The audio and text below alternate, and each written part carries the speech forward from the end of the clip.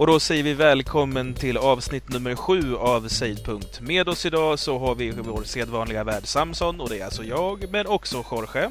Hej. Martin. Goddagens. Och dagen till ära så har Alex kommit tillbaka från dejter och allt vad det har varit. Ja, hej. Hur har dina dejter gått, Alex? Och vad har du haft för dig i 2 veckor nu? Ja, första veckan när jag var ifrån här så hade min rumskamrat fått en liten allergisk chock, så jag hängde med till sjukhuset. Oj då. Och en rolig tur. Det var inte så farligt. Det var väl mer att han fick lite medicin som de är bra. Och sen var det bara för mig att gå till jobbet samma dag, som var jävligt tröttsamt. Förra veckan så var jag och träffade min flickväns släkt. Oj. Första gången jag träffade dem, och det var lika hemskt som det hörs. Vad ska du bli när du blir stor? Nej. Det de säger är, jaha, vad har du för planer med min dotter? Ja. Idag så ska vi prata om vad vi har spelat. Vi kommer därefter gå in på våra lyssnarbrev, och sen så ska vi annonsera förra veckans vinnare i tävlingen.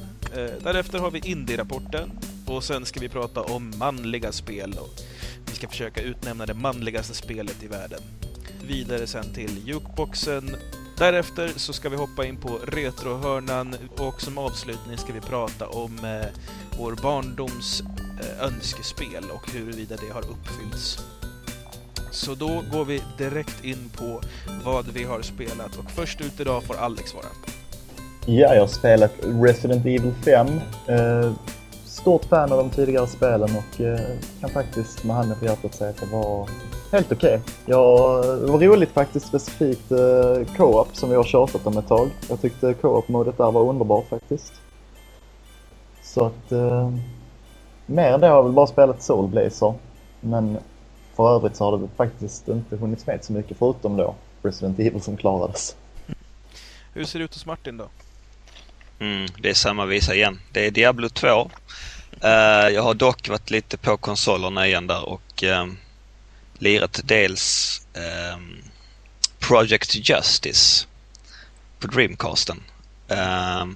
Sen har jag även spelat lite Deus Ex Invisible War igen. Vilken plattform? Det var på PC. Jorge, hur ser det ut hos dig? Vad har jag spelat? Jag har spelat Hawks. Ett uppdrag kvar. Det var faktiskt förvånansvärt kul. Och de spelade lite co-op också. Det var också jävligt roligt. Sen har jag spelat lite Trackmania, vilket är otroligt frustrerande spel. Och lite Company Heroes har det också hunnit bli, självklart. Ja, själv så har jag dels grävt lite i mitt arcade-spel-bibliotek på 360. Så där har jag lirat en hel del Metal Slug 3. Och även Ikaruga, som jag och Martin stod och snackade om Dreamcast-spel för några dagar sedan, och så blev jag jättesugen på Ikaruga efter det. Sen så har jag gjort mitt tredje och nog sista försök att försöka gilla Ocarina of Time. Det går inte. Jag gillar inte det spelet. Jag vet inte vad det är för fel på mig. Jag gillar Zelda-spel generellt, och jag har gett Ocarina of Time 3 försök. Att jag har satt mig ner och spelat spelet och tänkt, nej men det är bara jag som är lite konstig och inte vant mig vid den här 3D 64-grafiken och stilen. Men det spelar liksom ingen roll hur mycket jag bara sitter och spelar det spelet. Jag börjar inte tycka att det är kul hur jag än gör. Men jag brukar säga som så att är inte spelet kul efter 30 minuter, det är inte värt att spela. Nej, det har du nog ganska rätt i. Och jag har helt klart gett Ocarina of Time mer än 30 minuter. Så nu tänker jag helt enkelt ge upp och inse att nej, jag tycker inte det är ett bra spel. Ja, vad bra. Ja, let the flames begin. Jag håller med lite där. Det är väl inte ett av de bästa Zelda direkt. Just alltså när de gick över till den grafikmotorn. Det var väl första spelet de hade i 3D. Ja, och det är fan tar mig inte långt ifrån alltså 3an. Fan vad det är bra. Älskar Ocarina of Time. Snacka inte skit om det. Jag bara säger att det är inte för mig. Det är säkert ett bra spel för de som gillar det, men jag kan inte sätta... Alltså jag har någon sån grej med hela 64-eran faktiskt. Jag har väldigt svårt för 64-an. det är liksom, om jag ska gilla ett spel till den, då måste det vara exceptionellt på något vis, eftersom det är så mycket annat som stör mig. Jag gillar inte handkontrollen, jag tycker grafiken är gräslig, jag tycker musiken är värdelös. Alltså inte komponerandet, utan arrangemanget med midi och allt fan vad det är. Ja, det är inte min konsol helt enkelt. Ja, jag tror vi ska gå vidare helt enkelt. Vi ska ta upp lite lyssnarbrev här.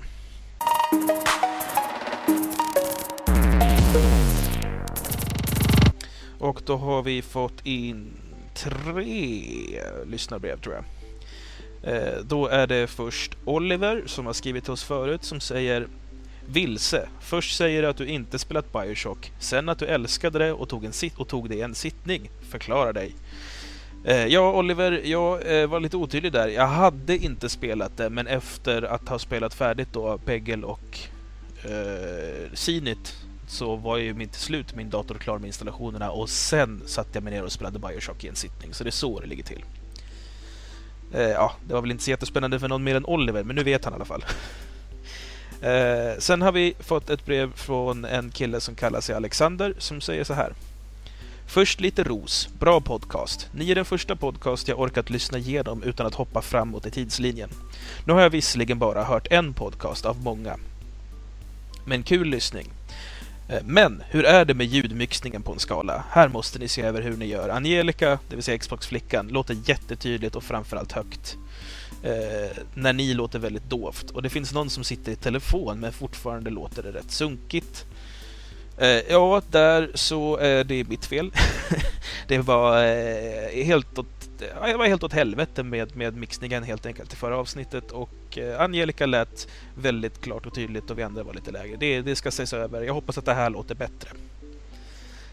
Alexander fortsätter med: trevligt även om ni verkar lite småpretto. Kanske därför jag gillar er. I vissa lägen så stiger detta ett par gånger lite för mycket. Ni gör bra saker, keep it up. Jag älskar att vara pretto, och jag ser det som att det är vårt starkaste kort i podcastvärlden att vi är pretto, tycker jag. Vad är pretto?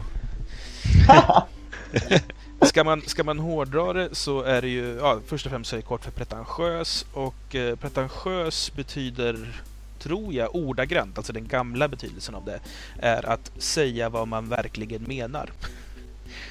Sen har ju meningen förändrats lite med åren, och nu är pretentiös snarare någonting man kopplar ihop med typ bandet Kent ungefär. Jag är pretto, och jag gillar att vara det, så jag har absolut inga klagomål där.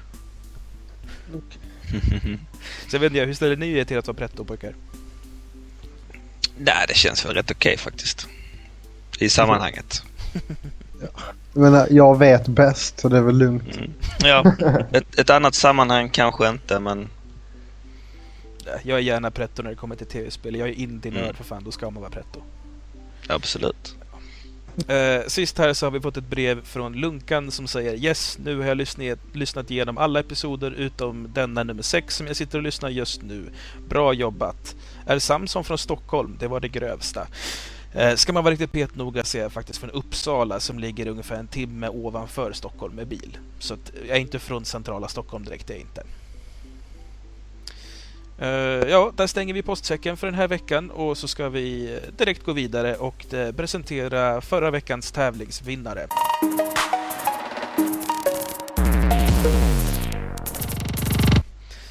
Först och främst den låt som vann. Vi hade ju en omröstning, man fick rösta på vilken av våra låtar som skulle bli årets spellåt. Vann gjorde då Mega Man 9 Concrete Jungle, som Martin nominerade. Woohoo!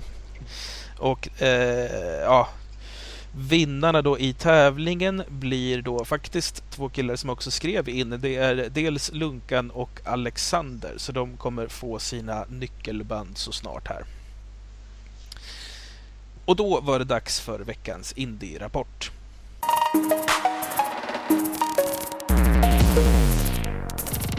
Och i Indie-rapporten den här veckan så är det lite sagostund.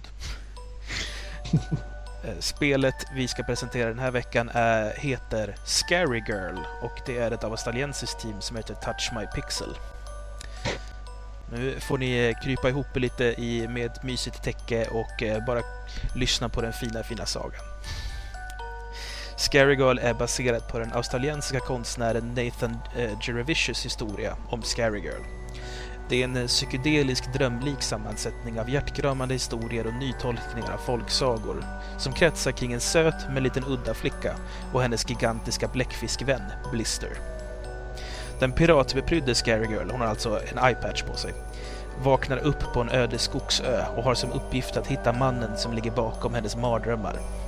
Till hjälp har de förstås Blister, den superintelligenta bläckfisken, och även Bunny Guru, en snabbtänkt och rolig kanin med förvirrande råd om allt från det bästa sättet att tillaga morotssoppa till hur man bäst behandlar inåtväxande hårstrån. Som antagonister finns Chihuhu, en bläckfisks bläckmagnat som är överbeskyddande över sitt värdefulla bläck och gärna sätter käppar i hjulet för piratbeprydda flickor som hotar hans monopol. Med finns också den mystiska Tree Dweller, en liten impliknande figur som är känd för att locka skogens besökare till kunskapens träd, och vad som händer där vet ingen, för ingen har någonsin återvänt. Slutligen har vi Dr. Maybe, mannen som är nyckeln till alla Scary Girls frågor. Han bor bortom den stora staden i sin undervattens herrgård där han utför hemliga mystiska experiment. Och det här är alltså storylinen då till Scary Girl. Och för första gången i Savepunkt så är det faktiskt ett browserbaserat spel. Det går att finna på scarygirl.com och det är utvecklat då av Touch My Pixel som sagt. Det släpps faktiskt nu idag på måndag den 30 mars och det hittar ni då antingen via browser, men det går också att ladda ner och det fungerar både för Mac och för PC. Den här historien släpps också som en serie i oktober. Ja, spelet som sagt är ju baserat på den här Nathan Jerevicius historien om Scary Girl, och Nathan Jerevicius är en australiensisk konstnär som numera bor i Kanada. Han är väl mest känd för att han har designat såna här designerleksaksfigurer som typ sådana saker som man beställer från Giant Robot. Och Scary Girl är väl nog hans mest kända karaktärsgrupp så att säga. Det är ett plattformsspel med väldigt mycket blandade inslag och det är grafiskt så påminner lite om typ Cartoon Network blandat med Loco Roco ungefär. Det låter kanske absurt, men det är fantastiska akvarellfärger och det är otroligt snygg design. Den här Nathan ligger ju bakom alla karaktärsdesign av miljöerna och han är riktigt fast på sådana saker. Jag har provspelat en liten demo som Touch My Pixel skickade till oss och det verkar väldigt lovande. Det är ett väldigt varierat spel. Det bygger ju sin grund då på plattform, men det finns även pussel. Det finns även fordonsmoment och det finns även delar där du spelar med hjälp av datorn. Alltså du är en karaktär och han är den andra. Lite så här co-op-aktigt fast med en AI-spelare då. De banorna jag fick spela så fick jag bland annat simma i sann Mario-anda. Påminner lite om vattenbanorna i Donkey Kong Country till Super Nintendo faktiskt. Men spelet skulle jag inte säga egentligen påminner det minst om Donkey Kong Country i övrigt. Men det är en jättesöt, fantastisk liten saga. Och ni hittar den som sagt på scarygirl.com och det är helt gratis att spela.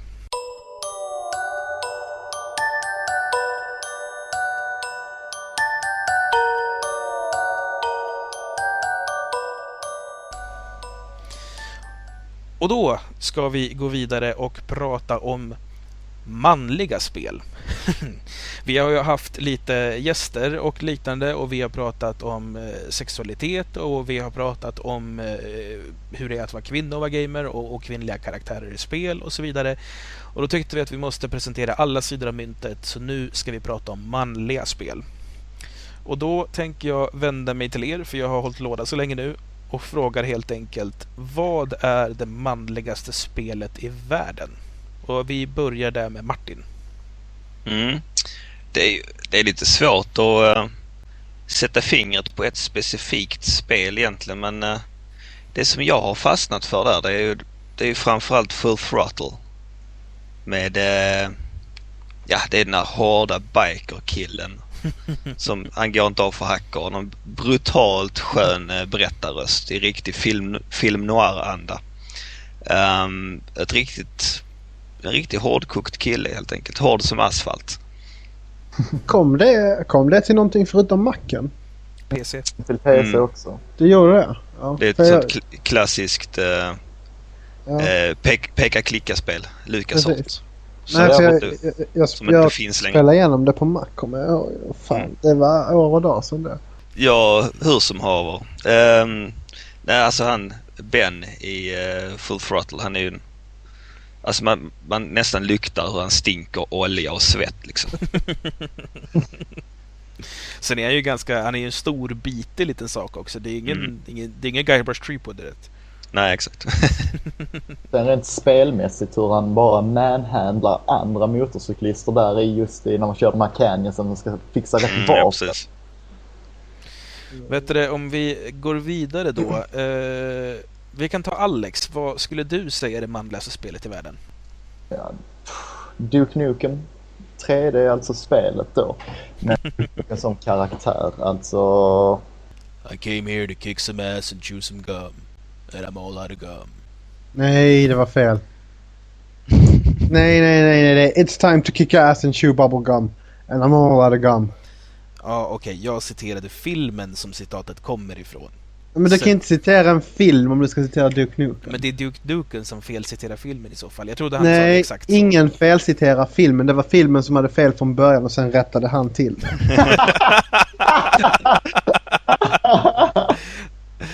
Det måste du ha med, Samson. Du kan inte ta bort den förklaringen. Nej, det här ska med alltihopa. Helt ja, men Duke Nukem är otroligt manlig faktiskt. Det kommer man inte ifrån på något sätt. Sen just Duke Nukem är ju proppfyllt av en massa sköna one-liners som han drar till med till och från. Och vill man ha en liten historielektion i coola, riktigt manliga actionfilmer, då ska man typ gå till Wikipedia och kolla upp var de här citaten kommer ifrån. För alla de filmerna är riktigt klockrena saker. Det har det som Evil Dead 3, They Live, Evil Dead 2 också för den delen. Det är hur mycket som helst som Duke Nukem hämtar inspiration från som är riktigt manliga saker. Så man har kokat soppa på manlighet där helt enkelt. Ja, har vi något mer? Men det kan man ju lätt hålla med om att han måste vara liksom så här. Man är ju lite så avbilden av manlighet. Så är det bara liksom. Nej, klockren snubbe. Ja, men det är bara att kolla på den teaser-trailern som 3D Realms släppte för något år sedan. Där hela trailern är bara att han sitter på en bänkpress med en hantel och röker cigarr och så bara... Ja. Så jävla manligt. Ja. Nej, så det är ett spel man kan vänta för alltid på alltså. Antagligen kommer du få vänta för alltid också. Jag menar. Jo, men fan när det väl kommer så... Nej, jag sa ju 2009. Jag tror fortfarande på det. Ja, alltså när det spelet kommer så måste det vara så här, typ något gudomligt när det väl släpps i och med att jag menar, de har hållit på i 10-15 år. Så det måste vara någonting helt osett, helt banbrytande, helt otroligt när det väl kommer. Varför då? Duke Nukem 3D var inte helt otroligt och banbrytande. Det var bara en förfining av det som redan fanns. Och så lite skön... Duke Nukem 3D var ju helt otroligt och banbrytande. Eller hur? Jag menar, men de tidiga Duke Nukem-spelarna var inte alls lika hård och cool som han var i 3D. Nej, men Duke Nukem 3D är ju Doom fast utan helvetet. Och betydligt coolare. Ja, med mer humor. Därför förväntar jag mig att Duke Nukem Forever kommer vara som inte vet jag, Call of Duty eller Halo fast mer manligt och coolare. Ja, vi får se vad de gör med det om det någonsin kommer överhuvudtaget. Ja, de annonserade ju ut de här, var det PSP-spel eller något sånt där? Alltså handhållna versioner av Duke Nukem som görs av ett annat företag. Så, pratade de om nu på GDC här bara för någon dag sedan. Exakt, ett annat företag. Det är där som du har keyword. Have some faith, brother. Ja. Ska vi se här. Jorge, du får också berätta. Vad tycker du är det manligaste spelet? I och med att Alex snodde Duke Nukem från mig så... Manligt, ja. Marcus Phoenix och gänget måste ju vara stenhårda testosteronkillar de också. Så. De är väl också hur manliga som helst. Inte riktigt på samma nivå som Duke Nukem, för jag menar, han är ju han alla de ser upp till antagligen. Men stenhårda är de i alla fall. Det kan man ju lugnt säga. More like 10 shitloads. Jo, men John DiMaggio gör ju ett fantastiskt jobb där som röstskådisen. Jo. Ja, men Coltrane tycker jag ändå är bäst av alla. klockrent. Han stinker ju testosteron, det är ju ett som är säkert i alla fall. Ja, verkligen. Så att han tycker vi också om. Men fan, jag hade ett annat spel på minnet som också var hur hårt som helst. Men jag kommer inte ihåg vilket det var nu. Du kanske kommer på det senare. Ja. Spelet som jag helt klart säger är det manligaste, det måste ändå vara Contra 3. För det är för jävla manligt. Och det är inte bara att det är manligt med muskelmän som är gigantiska vapen. Det är också det att det är två män som dessutom har det här bro-grejen. Det är mycket liksom, det är en liten bromance på gång där mellan de två. Det är fantastiskt. Men jag spelar ju det, men då hette det Proboctor faktiskt. Probotector. Ja, det heter det. Super Probotector. Ja, precis. De döpte om det och gjorde dem till robotar i Europa-releasen. Exakt. Men det var väl NES, var det inte det? SNES. Ja, så Super Probotector, det vill säga Contra 3 är SNES. Contra 2, Contra 1, det vill säga Probotector 1 och 2 är NES. Det är NES, ja, precis. För jag tror jag spelade på NES först av allt. Ja, det är väl ett arkadlir från början misstänker jag. Jo. Inte bara det, alltså varför det är så extremt hårt det spelet är för det är så jäkla svårt. Alltså man är en riktig man när man har klarat det spelet. Jag tycker inte Contra 3 är särskilt svårt i och för sig. Ja, men serien över generellt så har de varit ganska svåra tycker jag. Jo, alltså 1:an och 2:an tycker jag, och arkadspelet tycker jag är riktigt svåra. Men 3:an, den tar jag ganska lätt på en eftermiddag. Ja, det är sant. Jag har inte spelat 3:an i så fall. Jag har bara spelat 1:an. Det måste du komma över. Det är fan, där har du bra co-op kan jag säga. Okej. Ja, absolut. Ja, jag får väl testa någon gång. Men är det någon som har kört det till DS? Eller ursäkta, vad heter den? Nintendo DS:en. Det ska vara så otroligt jävla svårt, har jag hört. Vi måste baxa min brors DS alltså för att provspela det. Det verkar så jäkla schysst. Ja, men jag köpte ju en DS åt min flickvän som du bara baxar själva kassetten så kan vi ordna det. Ja, jag tror att vi kanske ska, alltså, nu har vi pratat väldigt generellt om manliga och de manliga som spelar, men jag tror vi ska försöka definiera vad menas egentligen med manlighet i ett spel, och det tror jag vi ska ytterligare i sig dela in i kategorier. Alltså först har vi ju att huvudrollen är manlig. Och i alla våra spel så har vi haft manliga huvudroller. Vi har Ben från Full Throttle, vi har Duke Nukem, vi har, vad tog det för spel? Gears of War. Förlåt, vi har Marcus Phoenix i Gears of War och även då... Och Company. Och Company. Ja. Baird är väl inte så jävla manlig för sig. Men han har nog tagit en del anabola ändå, men han är rätt fjollig jämfört med de andra. Men de andra är ju väldigt, väldigt manliga. Han har inte tagit lika mycket anabola som de andra. Precis. Så att han är fortfarande manligare än genomsnittet, men han är inte lika hård som de andra. Och sen har vi Contra 3 då, som jag som är de här manliga männen. Men alltså det som är genomgående där är att de är muskliga män, de hanterar stora vapen. Okej, inte Ben kanske, men han är ändå en biker, han är grov liksom så. De är lite så råa, de är lite antihjälte-karaktärer, de är liksom inte genomgoda, utan de är lite, det är inga goody two shoes direkt. Nej, precis. Så det kan vi ganska tydligt se ett särdrag, att det är ändå det som vi uppfattar som manliga män som karaktärer i spel. Men om vi skulle vända på det, hur skulle vi se på, i och med snacket vi hade förra veckan om kvinnliga huvudrollsinnehavare. Hur hade de passat in ifall de var så här stora, muskliga, östtyska simlandslaget typ? Alltså det enda spelet jag spelat med den typen av karaktär, det är Tobal No. 1, där fighting-spelet som Square gjorde till PlayStation. Ja. Där finns det det är ingen jättehöjdare så, men en av karaktärerna där är en ganska så beefy rysk kvinna. Ja. Men de är alltid ryssar. Eller tyskar. Alltså det är antingen eller, så är de är aldrig så här från typ Italien. Men det är ju utan det är så här stora. Men det är ju 70- och 80-talets kulstöterskor med doping. Det är ju det kommer ifrån. Ja, men ändå. Men det är DDR-dopingen och även typ ukrainska kulstötare. Det är därifrån liksom manliga kvinnor. Men alltså, finns det inte lite så här vad heter det? Tomgirls? Tomboys. Tomboys, förlåt. Jag vet inte. Jo, det är Tomboys. Tack. Tomboys.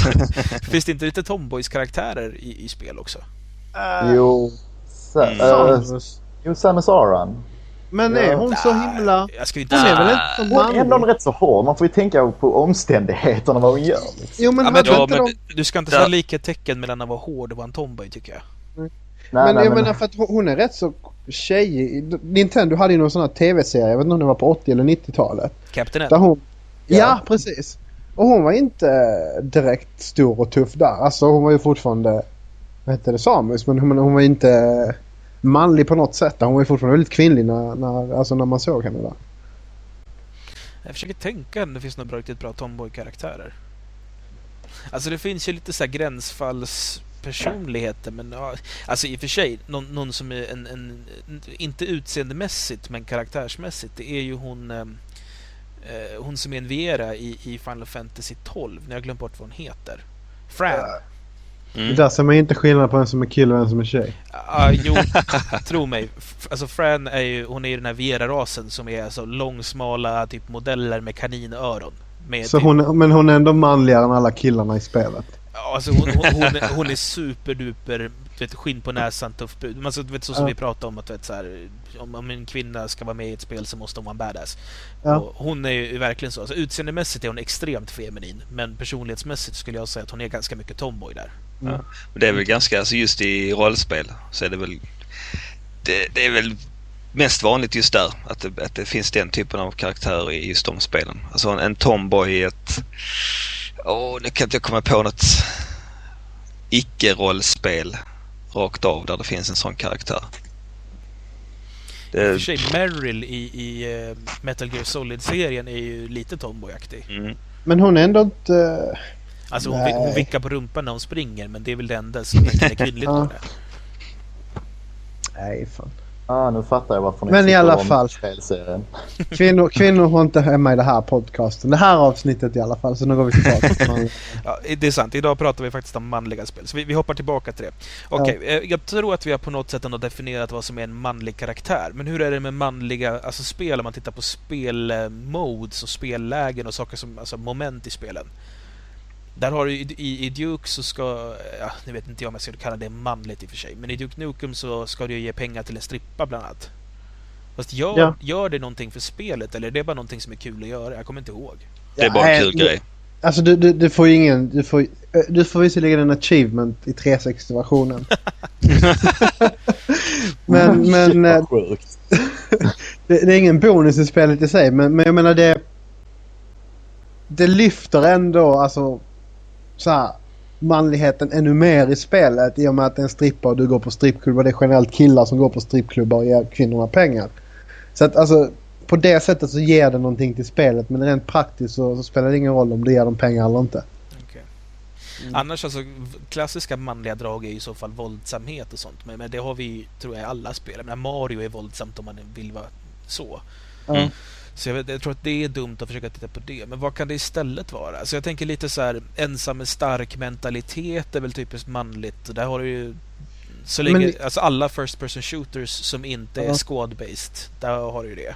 Men alltså mycket handlar ju om karaktären i sig. Hur manlig och stor och musklig och rå är han. Jag menar, ju råare han är, ju manligare blir spelet. För jag menar, hade du haft Gears till exempel, och sen hade du haft Lara Croft som sprungit runt i Marcus Phoenix istället, så hade det inte alls varit lika manligt, tycker jag. Ja, alltså tittar man där kan man jämföra med Uncharted som visserligen, det är visserligen manligt, men mycket mer på ett Indiana Jones så här, glimten i ögat matinerullevis. Precis. Så men det blir inte så här lika testosteronaktigt liksom. Ja, men då tror jag man kanske går ner väl mer i detalj då. I Gears så har du ju liksom motorsågen till enormt liksom testosteron där. Sen så ligger det ju mycket i de här små kommentarerna och någonting som jag ser egentligen inte manligt, men väl egentligen mest tufft, vilket på något vis får kopplas till manlighet i den här diskussionen. Det är ju att du vet, nu har tömt en killbox på alla fiender, så kommer det här gitarriffet som berättar för att nu kan du gå runt och plocka ammo och ta det lugnt. Just att det är ett gitarriff, det är lite så här den moderna manliga versionen av typ så här, och när du hör det här ljudet så är det dags att byta sida.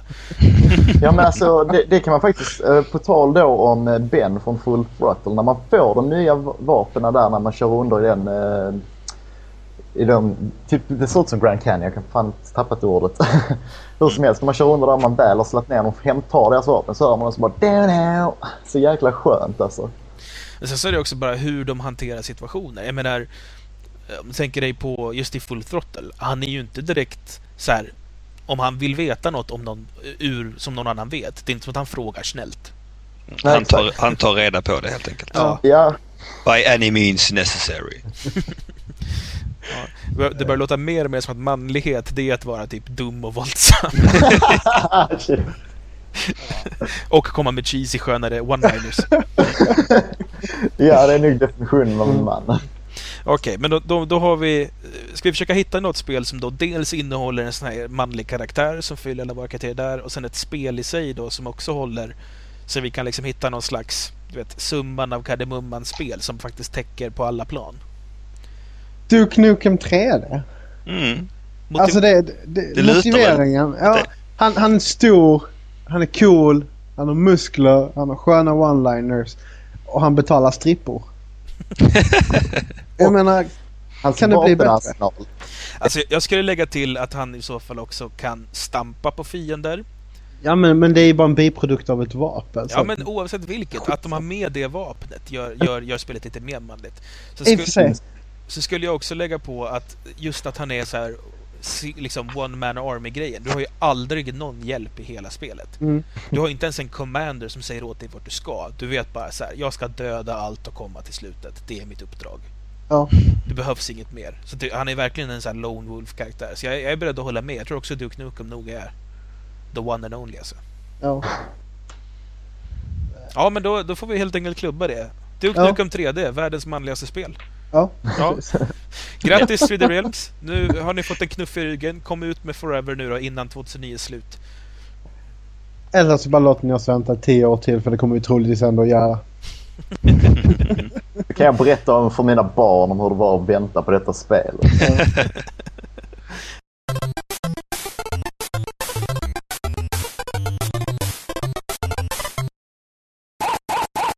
Vi börjar dagens jukebox med ett spår från soundtracket till F-Zero GX.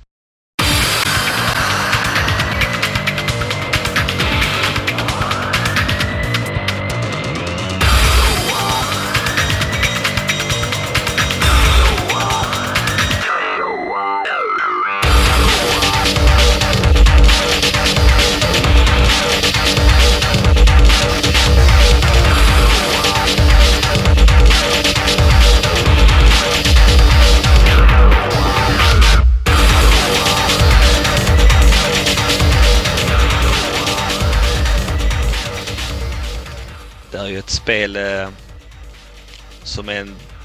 Ja, det slåss med Wipeout som det snabbaste racingliret någonsin. Ni får gärna komma med synpunkter ifall ni tycker att något annat är snabbare. Men de har gått över till 3D. Nu kom det ju 3D på Nintendo 64 också, va? Ja, men det var så tråkigt. Ja, det var inte alls det var inte ens i närheten F-Zero-känslan. Men just GX, det måste vara ett av de mest fantastiska racinglir någonsin. Man kör på utsidan av tuber. Ja, kör man lite fel så flyger man att pipsvängen och sprängs ett eldklot liksom. Så att det är ett fruktansvärt underhållande bilspel, eller racingspel snarare. Och soundtracket sätter ju prägel på hela fartkänslan också. Det är full rulle hela vägen. Men skulle du säga, alltså, om man kollar på F-Zero, de tidigare spelen och deras soundtrack, så är det klassisk tv-spel, japansk tv-spelsmusik. Men sen så, alltså, som någon slags konkurrent mot det så kom ju Wipeout då från Psygnosis till PlayStation och hade den här klubbmusiken som lite av en kontrast mot det japanska blipploppet. Känns det som att GX har lite anammat den lite klubbkänslan, eller har de bara... Ja, absolut. Jag tror de har tagit till sig lite av Wipeout där, och för att kunna slåss om marknadsandelarna ordentligt så har de nu känt sig lite tvungna att ta in den typen av musik. Där har de ju trots allt kört alltså komponerat ett helt soundtrack från scratch. Inte tagit in befintliga artister och spår från befintliga plattor liksom. Men det är absolut samma typ av musik och samma känsla, även om de kör lite mer rockbetonat kanske, med lite elgitarrer och så, just F-Zero. Det är lite hårdare sound på något vis. Ja, på något sätt. Sen det är fortfarande klubbkänslan ligger ju i botten, men med lite japansk twist måste man väl säga ändå. Ja, vad ska vi lyssna på härnäst? Japp, då har vi faktiskt plockat fram en remix på en låt till ett Amiga-spel som heter Supercars 2.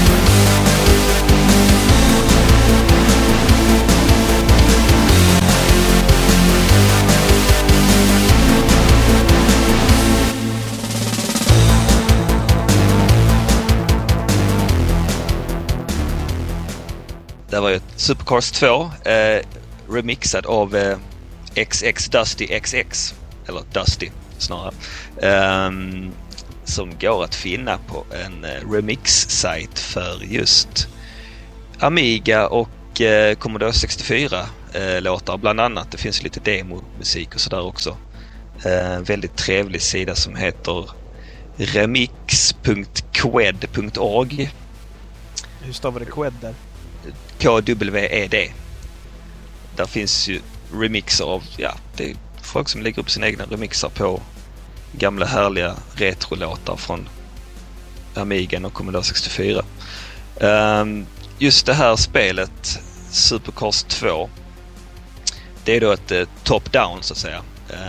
Man ser ovanifrån bilarna kör runt. Lite leksakskänsla.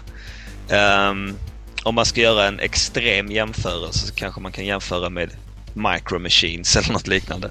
Super Off-Road brukar jag tänka på när jag spelar det. Ja. Alltså jag vet inte vilket som kom först där, men det är ju förutom perspektivet så är det skillnad, men jag tänker alltid på Off-Road på det. Mm. Det är samma typ av spel som till exempel Rock'n'Roll Racing. Alltså samma typ av upplägg med raketer och oil slicks och den typen av... Fast det har kommit en mängd sådana spel. Till exempel där RC Pro-Am Racing på Nintendo, va? Jajamän. Det är en höjdare det också. Just den här låten, det är ju bibehåller rätt mycket av originalsoundet i låten också, men med en lite modern twist.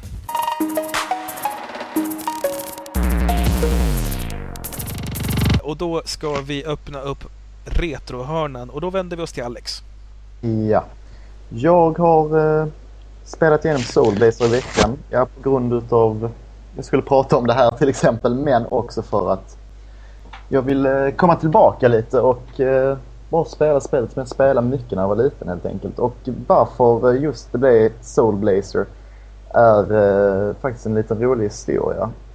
När jag var liten då och precis då efter Zelda 3-hypen, alltså direkt därefter kan jag inte säga att det var utan det, för det håller jag på med under en väldigt lång period. Men det var i alla fall som så att vi spelade mycket Zelda under tiden och sen så kom en kompis och bara shit, jag har hittat ett spel. Alltså jag lovar, detta spelet är lika roligt som Zelda.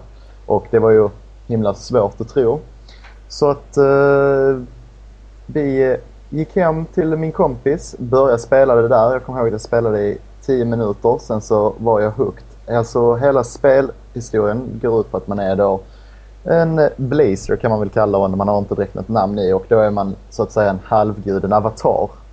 Man går under och ska restaurera den fina världen liksom som man bor i, och det är då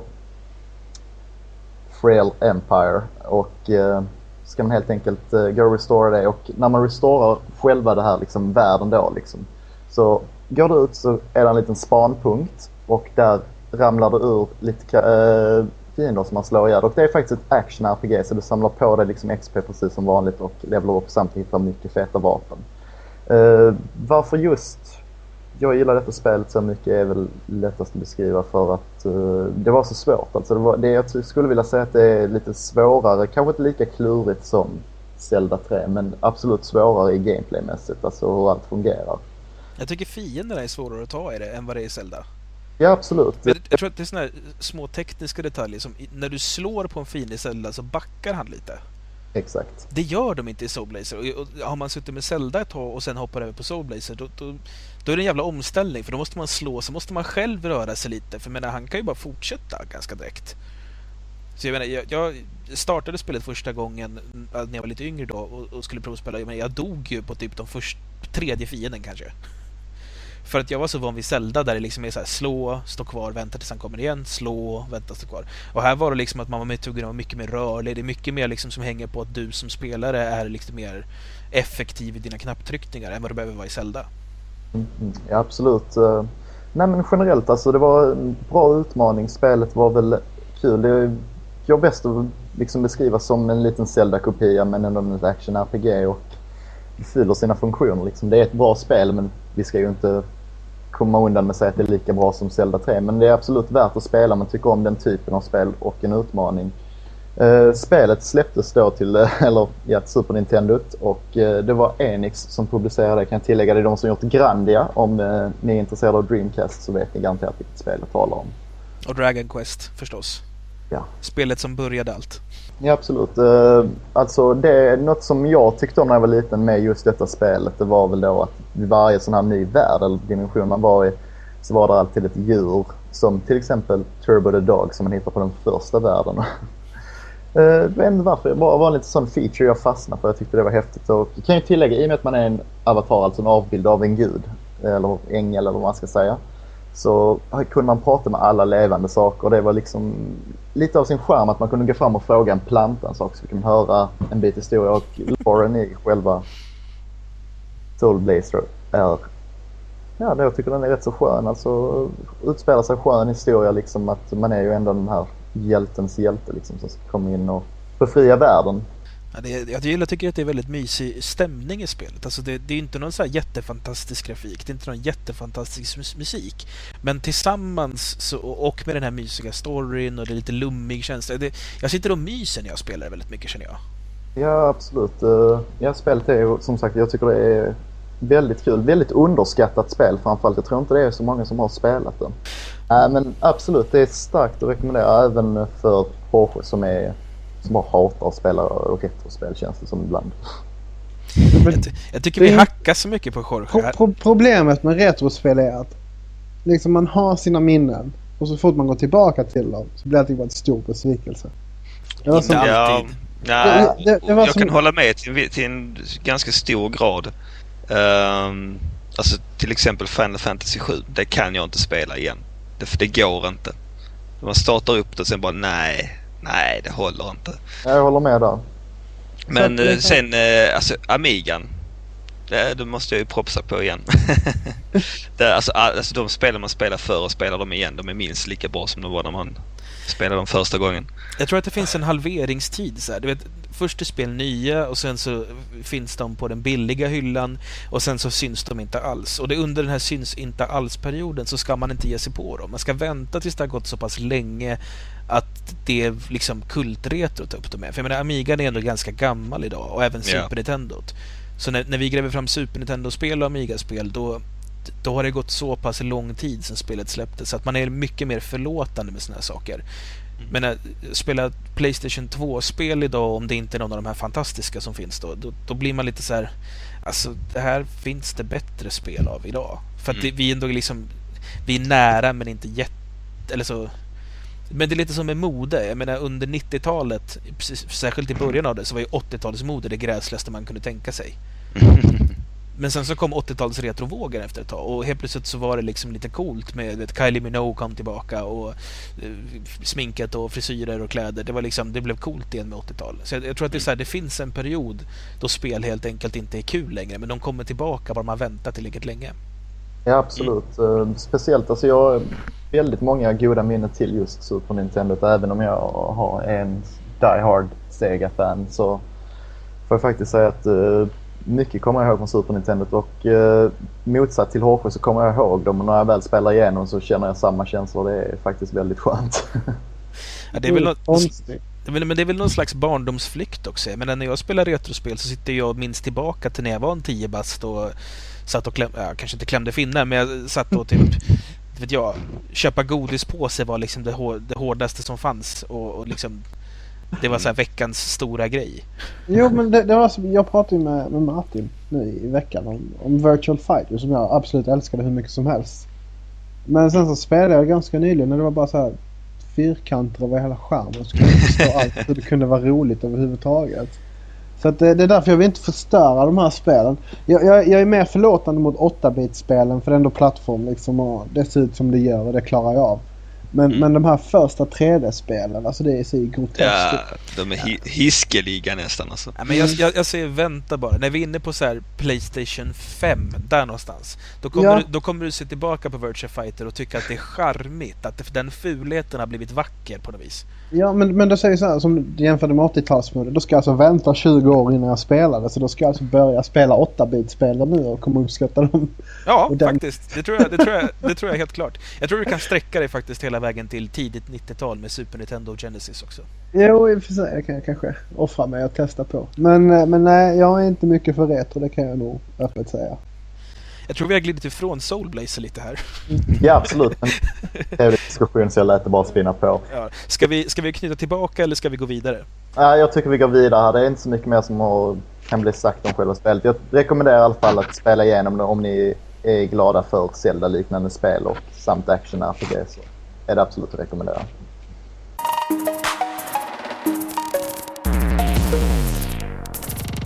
Och då har vi kommit till kvällens sista punkt, och det här är faktiskt en inskickad diskussionsfråga från Oliver som även hade skickat in och frågat om jag verkligen hade spelat Bioshock.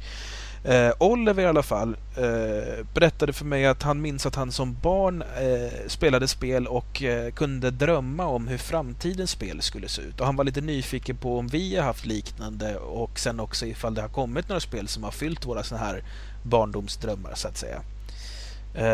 Ja, jag har nämnt tidigare att när vi pratade om grafikutveckling, att jag minns att jag drömde om hur det skulle kännas att gå runt i en 3D-värld där man såg sina händer framför sig, att man var en människa på det sättet, och det har vi ju i alla första personspel redan.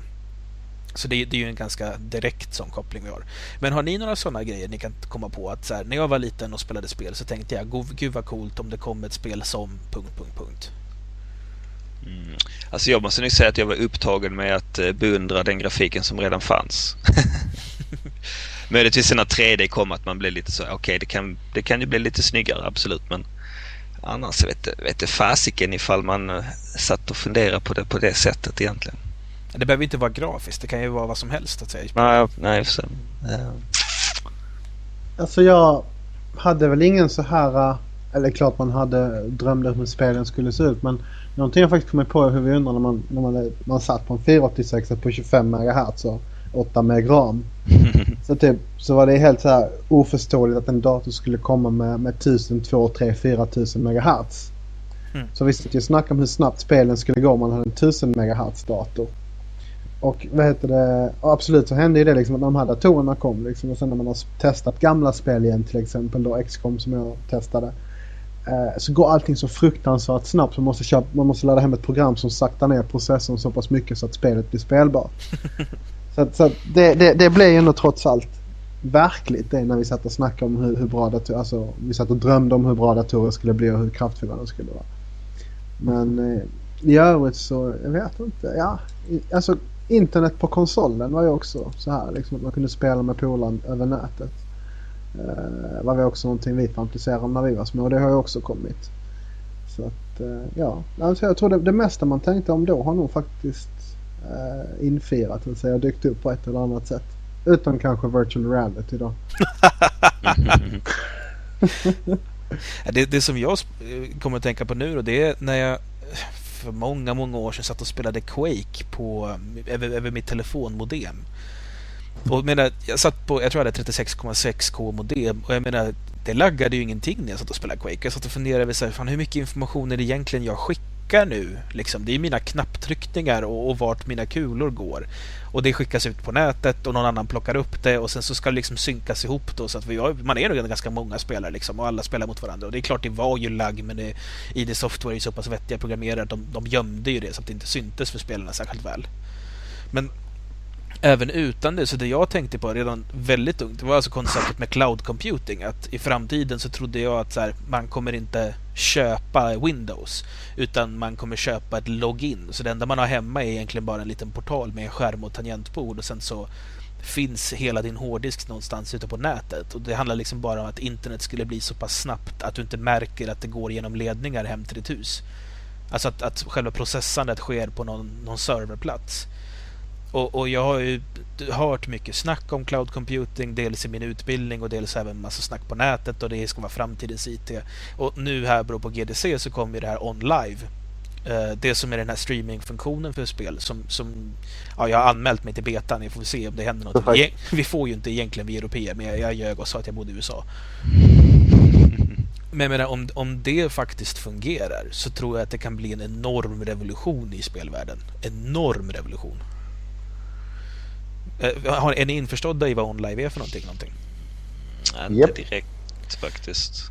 Okej, alltså vad det är det bygger ju på att man har en bra uppkoppling. Det är det enda som är viktigt. För att hemma har du egentligen bara en lokal klient som egentligen är så som en videospelare. Så du spelar på ditt eget mus och tangentbord eller med en handkontroll då. Och det du gör skickas via internet till deras server. Eller servrar. Alltså de har tydligen utvecklat ett helt eget system så att det inte ska lagga, utan det ska komma blixtsnabbt. Så du skickar liksom så här hur du rör fingrarna. Deras datorer gör själva processandet, och sen skickar de video till dig. Alltså YouTube-style. Du får egentligen bara en videoslinga som du egentligen då inte styr, fast du styr den genom att du skickar dina input till deras server. Det innebär ju då i slutändan att alla datorer, så länge de kan köra den här klienten, kan spela vilket spel som helst oavsett prestanda i den datorn. För det är bara en video du spelar upp egentligen. Okay. Så det enda du är beroende av är att du har ett snabbt internet. Och det här gör ju också då att man inte längre behöver köpa spel, utan man köper licens för spel, Steam-style då. Fast ja, du köper en nyckel så att du kan få tillgång till spelet som redan finns på deras server, så att säga. Och det gör ju också det att det kommer funka att spela. Om jag sitter på en Mac och du sitter på en PC, så kan vi spela mot varandra utan problem. För det är ju inte egentligen våra datorer som sköter själva processandet, utan det är en serverhall någonstans. Ja, om det funkar, det vet man inte. Man är alltid skeptisk till den här typen av saker. Men om det funkar så kan det bli hur stort som helst. Och jag tror att alla spelutgivare kommer älska det. För piratkopiering försvinner helt och hållet. Andrahandsförsäljning försvinner helt och hållet. Så det är en drömgåva för dem. Personligen så skiter jag i vilket där. För jag varken piratkopierar eller säljer mina spel. Eller köper begagnat särskilt mycket. Så att jag ser det som, funkar det så kommer jag inte behöva köpa nya grafikkort. Jag kommer inte behöva uppdatera min dator särskilt. Det enda jag behöver ha, det är ett bra bredband, och det kan kosta på mig i så fall. Ja, just det, uppdatera datorn och sånt. Det låter ju faktiskt som en av de vettigaste anledningarna till att utveckla en sån grej också. Annars måste man ju uppdatera datorn en gång om året eller något sånt. Ja, om man ska hänga med i spel i alla fall, helt klart. Exakt. Men så det var också så coolt, för de visade det med att de hade en kille som satt på en Macbook Air. Alltså Apples den här svindyra jättetunna datorn som har typ ett urusel processor, uruselt grafikkort, och han spelade Crysis i multiplayer och det flöt hur bra som helst. Sweet. Och det är liksom det är så jävla smart koncept så det finns inte. Ja, nu snackar jag mig väldigt varmt om det för att jag är så lite upphetsad av det. Men då kommer man alltså bara prenumerera på något sånt liknande. Ja, det blir snuskigt dyrt antagligen. Ja, det är klart det kommer. Men de måste ju bekosta sig med den här enorma jävla hallen av datorer som ska köra allt det här. Ja. Sen kommer det ju säkert finnas också så här Peggle-spel och liknande, och det kan man ju ha 40 spelare på en maskin på. Det är ingen fara där liksom. Jo, men å andra sidan, vad kommer det kosta mig? För jag menar, i snitt så om du ska hänga med, du kanske inte ska ha absolut värsta datorprylarna, men säg att du behöver uppgradera din dator för ungefär 6-7 tusen kronor om året för att hänga med någorlunda bra. Om det kostar mig mer än 6-7 tusen om året och prenumerera på den här tjänsten, det är inte värt det.